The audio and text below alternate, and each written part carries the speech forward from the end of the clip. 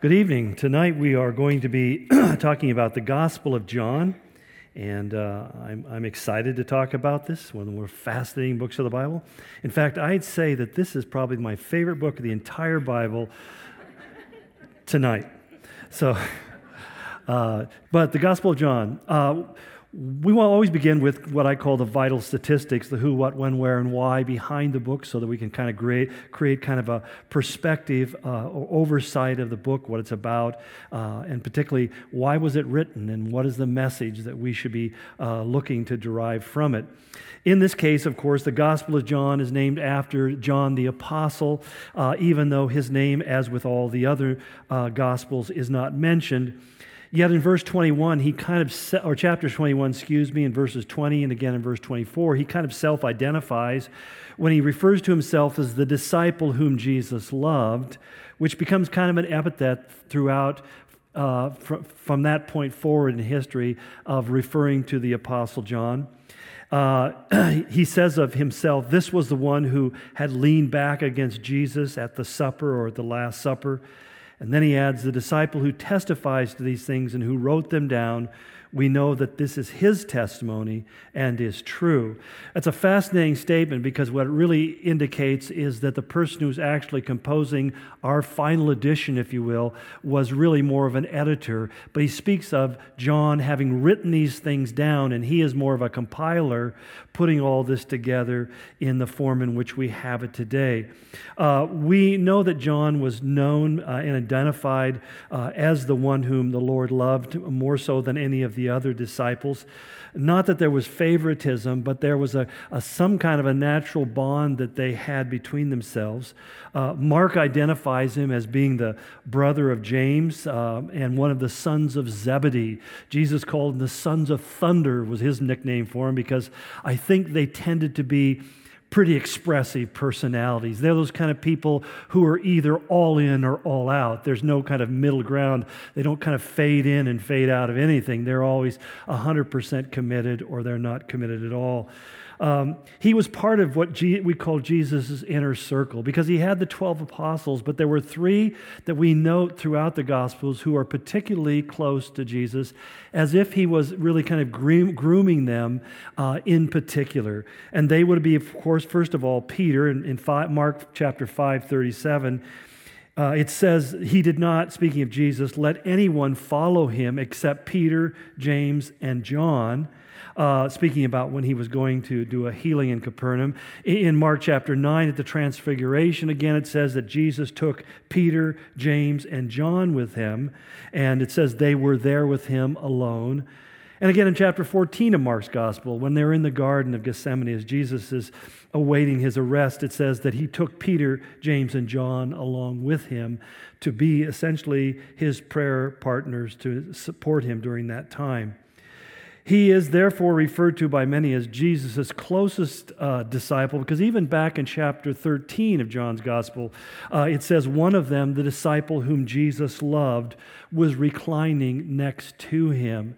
And that's kind of an interesting story because at the Last Supper, the way you would sit at these formal banquets around what they called a triclinium table, it was a 3-sided U-shaped table that was really typical of the Russian banquet, or excuse me, I got Russia in my mind, Roman banquets, one or the other. And essentially the order in which you sat around the table indicated your status or your position.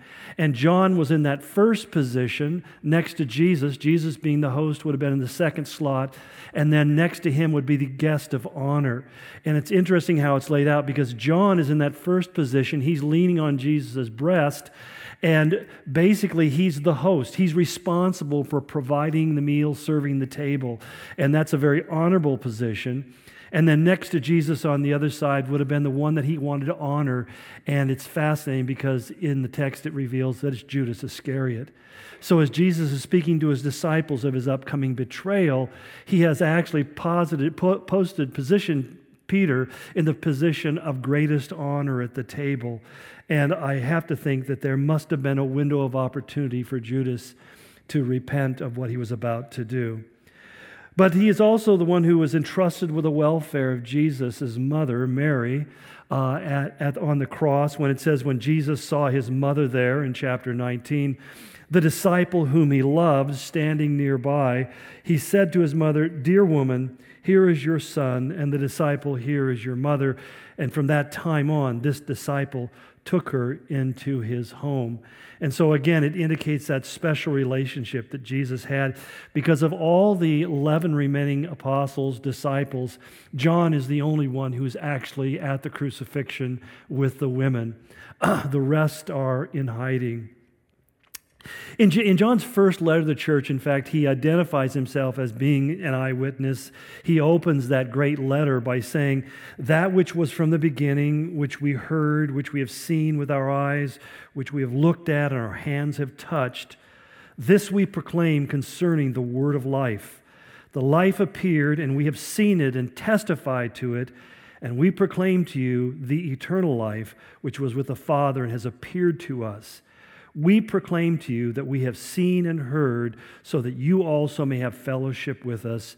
And our fellowship is with the Father and with His Son, Jesus Christ." Now, the nature of that statement is pretty complex and pretty all-inclusive. In other words, it doesn't leave any question not only to the fact that John was a witness and personally involved with Jesus in his ministry, but also the nature of who Jesus was.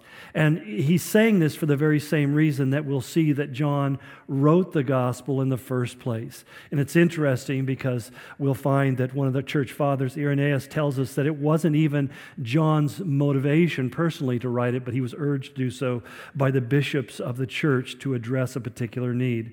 And so it is we find that not only within these statements, but historically from the 2nd century on, we have evidence or writings of church fathers all attesting the fact that John the apostle, the beloved of the Lord, was the one who was the author behind this gospel.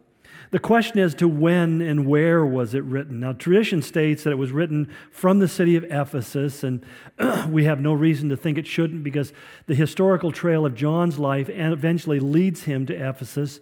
When he writes it at some time between 90 and 110 AD, Jerusalem had been destroyed by then in 70 AD by the Romans.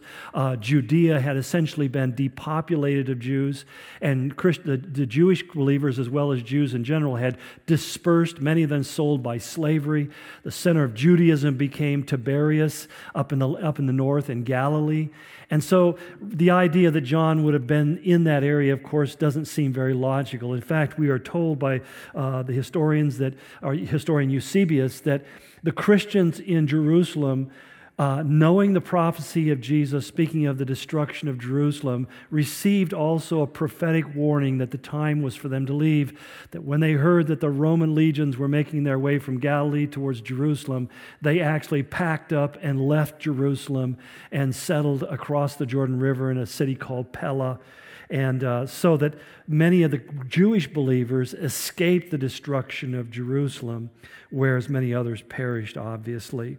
But it's interesting, too, because we know that it's very possible for a very early date of composition of this letter, because in the 1920s, there was a small papyrus fragment. It's about 2.5 inches across, 3.5 inches tall. Little tiny thing. It was found in the Souk in Egypt, and a fellow, an archaeologist, purchased it. It was later, there it is, that later was delivered to the Ryland Museum, or university in England, and therefore it was put in the John Ryland Museum, because John Ryland was the guy who actually was the first one to essentially translate it and identify the translation, because the translation we knew was a portion of John chapter 18. It's only 7 lines, but we know that it was clearly John chapter 18. But it was called Hadrianic text. In other words, dating to the time of Emperor Hadrian. In this period that we're talking about 117 to 135 AD, there was a very particular type of script that was used throughout the Greek world. It's like writing today changes styles of writing. My parents had beautiful penmanship. I have a computer. And so basically we can date it to a large degree by just the style of text that was used. But again, the date has been estimated right around 90 to 110. Most scholars say John wrote it or was compiled in about 90 A.D. Some have even suggested an even earlier date, since for it to have already been in Egypt and distributed there means that it traveled either extremely quickly or else it was much younger than we think it is. But what's fascinating about the text of John is that it differs so much from the other three Gospels. The other three Gospels we've referred to as the synoptics, and the word, it's a compound word, syn in the Greek refers to being of the same optic, the same view. Those, Matthew, Mark, and Luke all take essentially the same view of the history of Jesus' ministry. They focus almost exclusively on Jesus' Galilean ministry. In other words, if we didn't have the Gospel of John, we would only be able to say with certainty that Jesus' ministry lasted 1 year, because it tells us of him attending only one feast, the very last one, the final Passover in which he was executed. And it doesn't mention any other visits to Jerusalem. And yet John tells us of 3 separate journeys at Passover, as well as multiple other journeys. In other words, this is more representative of what we would expect of someone of that time, especially a very famous and influential rabbi, because every Jew was supposed to make it to Jerusalem for 3 feasts every year. So that'd be 3 journeys from Galilee, which is about 120 miles to Jerusalem on foot. Generally, if you weren't in a hurry, it would take them a couple of weeks to make the journey and a couple of weeks to return back. So we know that Jesus would undoubtedly have traveled there, but we couldn't confirm that without John's gospel, because what John does, in contrast to the others that focus upon his ministry in Galilee, he focuses almost exclusively on Jesus' ministry in Judea, the southern part of the land of Israel today. And it's distinct from that in a number of different reasons. But before I get into talking about some of the unique qualities of the book, let me answer the question really of why was it written. Now, John gives a very clear purpose statement in chapter 20. He says it beginning in verse 30, he says, Jesus did many other miraculous signs in the presence of his disciples, which are not recorded in this book, but these are written that you may believe that Jesus is the Christ, the Son of God, and that by believing you may have life in his name. So it's a very evangelistic letter, if you will, and that shouldn't surprise most of us. I mean, John 3:16 is probably the most evangelistic verse used over and over again, and so much of our evangelism or sharing our faith comes out of statements that Jesus makes within the Gospel of John.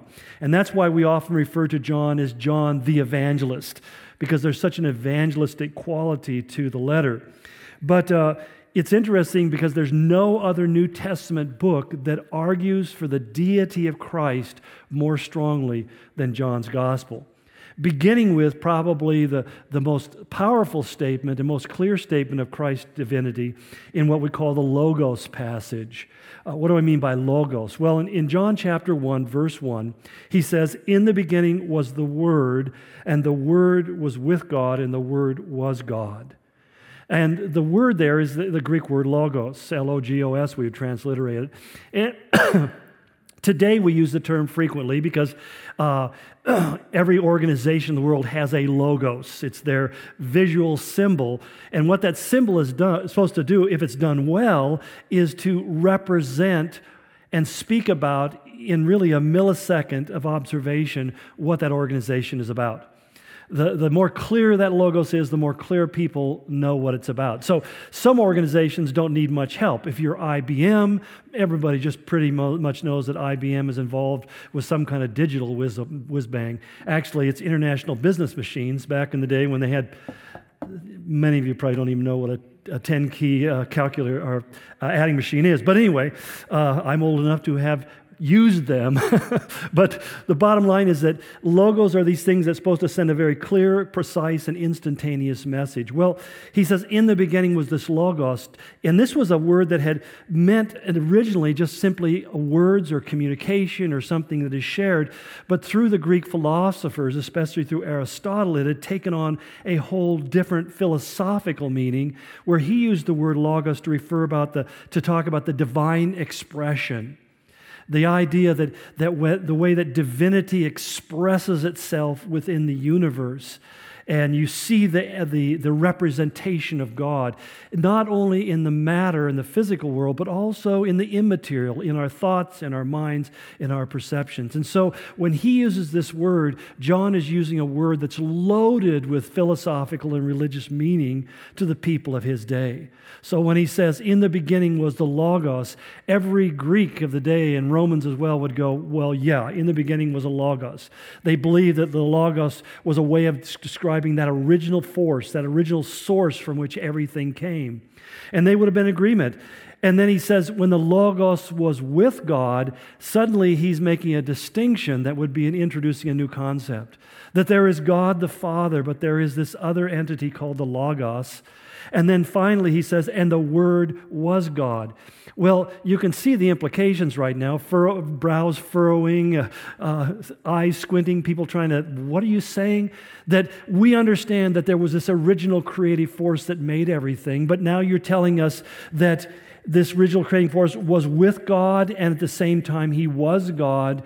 And he's beginning to introduce us to the concept of the Trinity, which is dealt with in more detail, as we'll see in a moment, in John's Gospel than any other book of the New Testament as well. But he goes on to describe him. He was God. He was with God in the beginning. Through him all things were made. Without him nothing was made that has been made. And in him is life, we might add parenthetically, the very essence of life itself. So that he is not only the one who creates it all, but everything emanates from him. He is the source that sustains and maintains and regenerates and causes life to happen.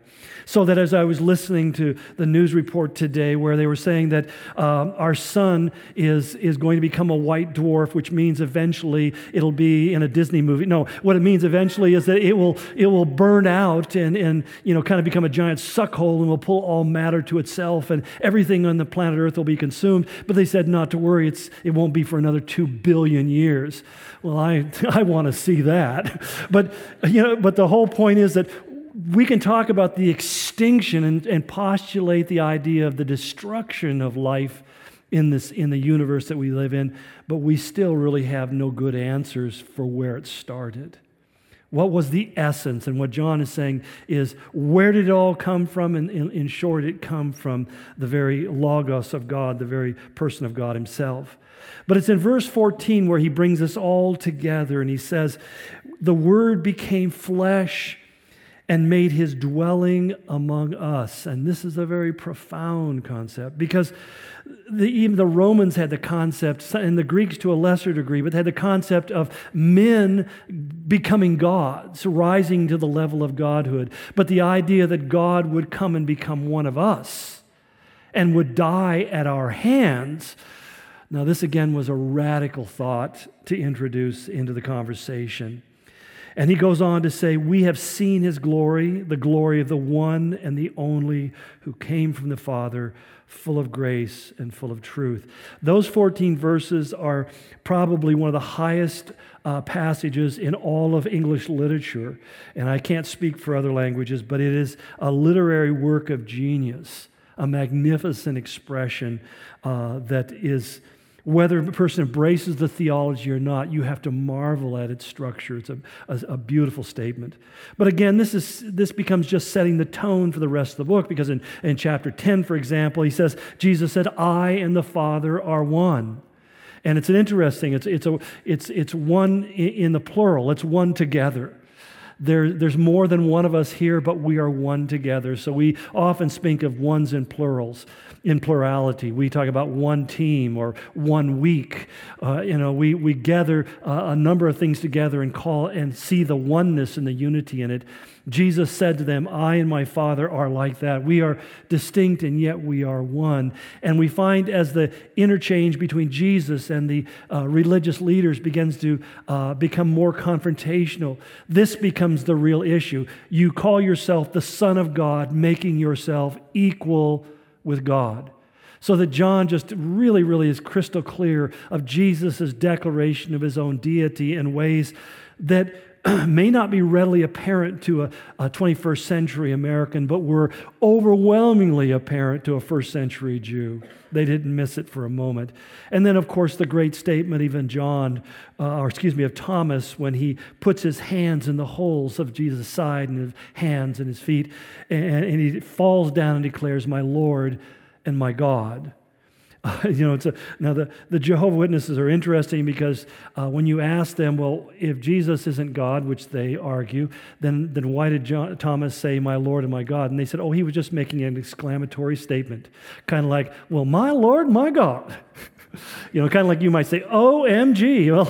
Well, it's silly. I just thought I'd throw it out there unless you have that conversation, because they do come by regularly, except not to my house anymore. But anyway, but why did John write this with such a strong emphasis upon two things? One, the fact that Jesus is God, and secondly, that Jesus is man. He's not part man and part God. He's fully God, and yet he's fully man. I know you're saying, but how do you explain that? I don't even really understand it.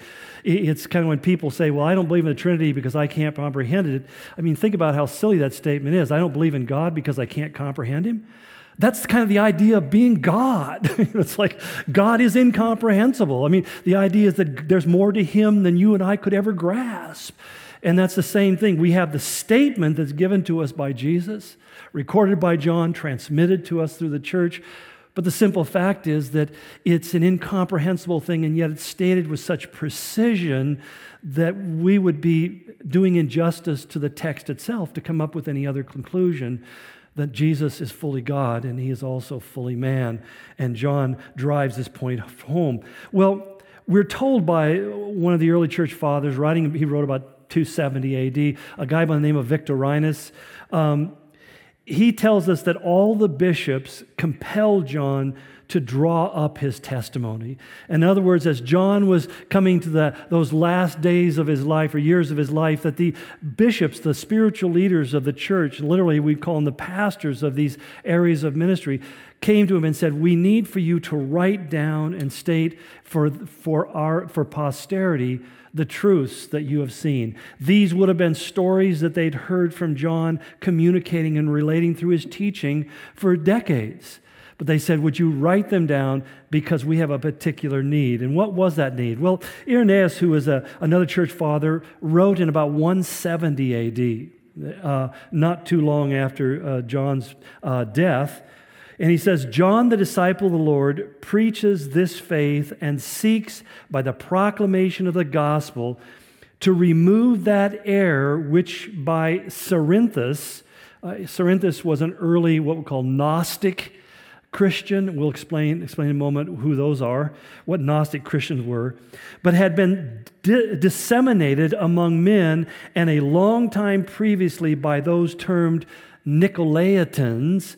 And the Nicolaitans, he goes on to tell us, were followers of Nicholas, who was one of the first 7 deacons. So in the book of Acts, they chose 7 deacons. One of them was named Nicholas, and he apparently created a heresy.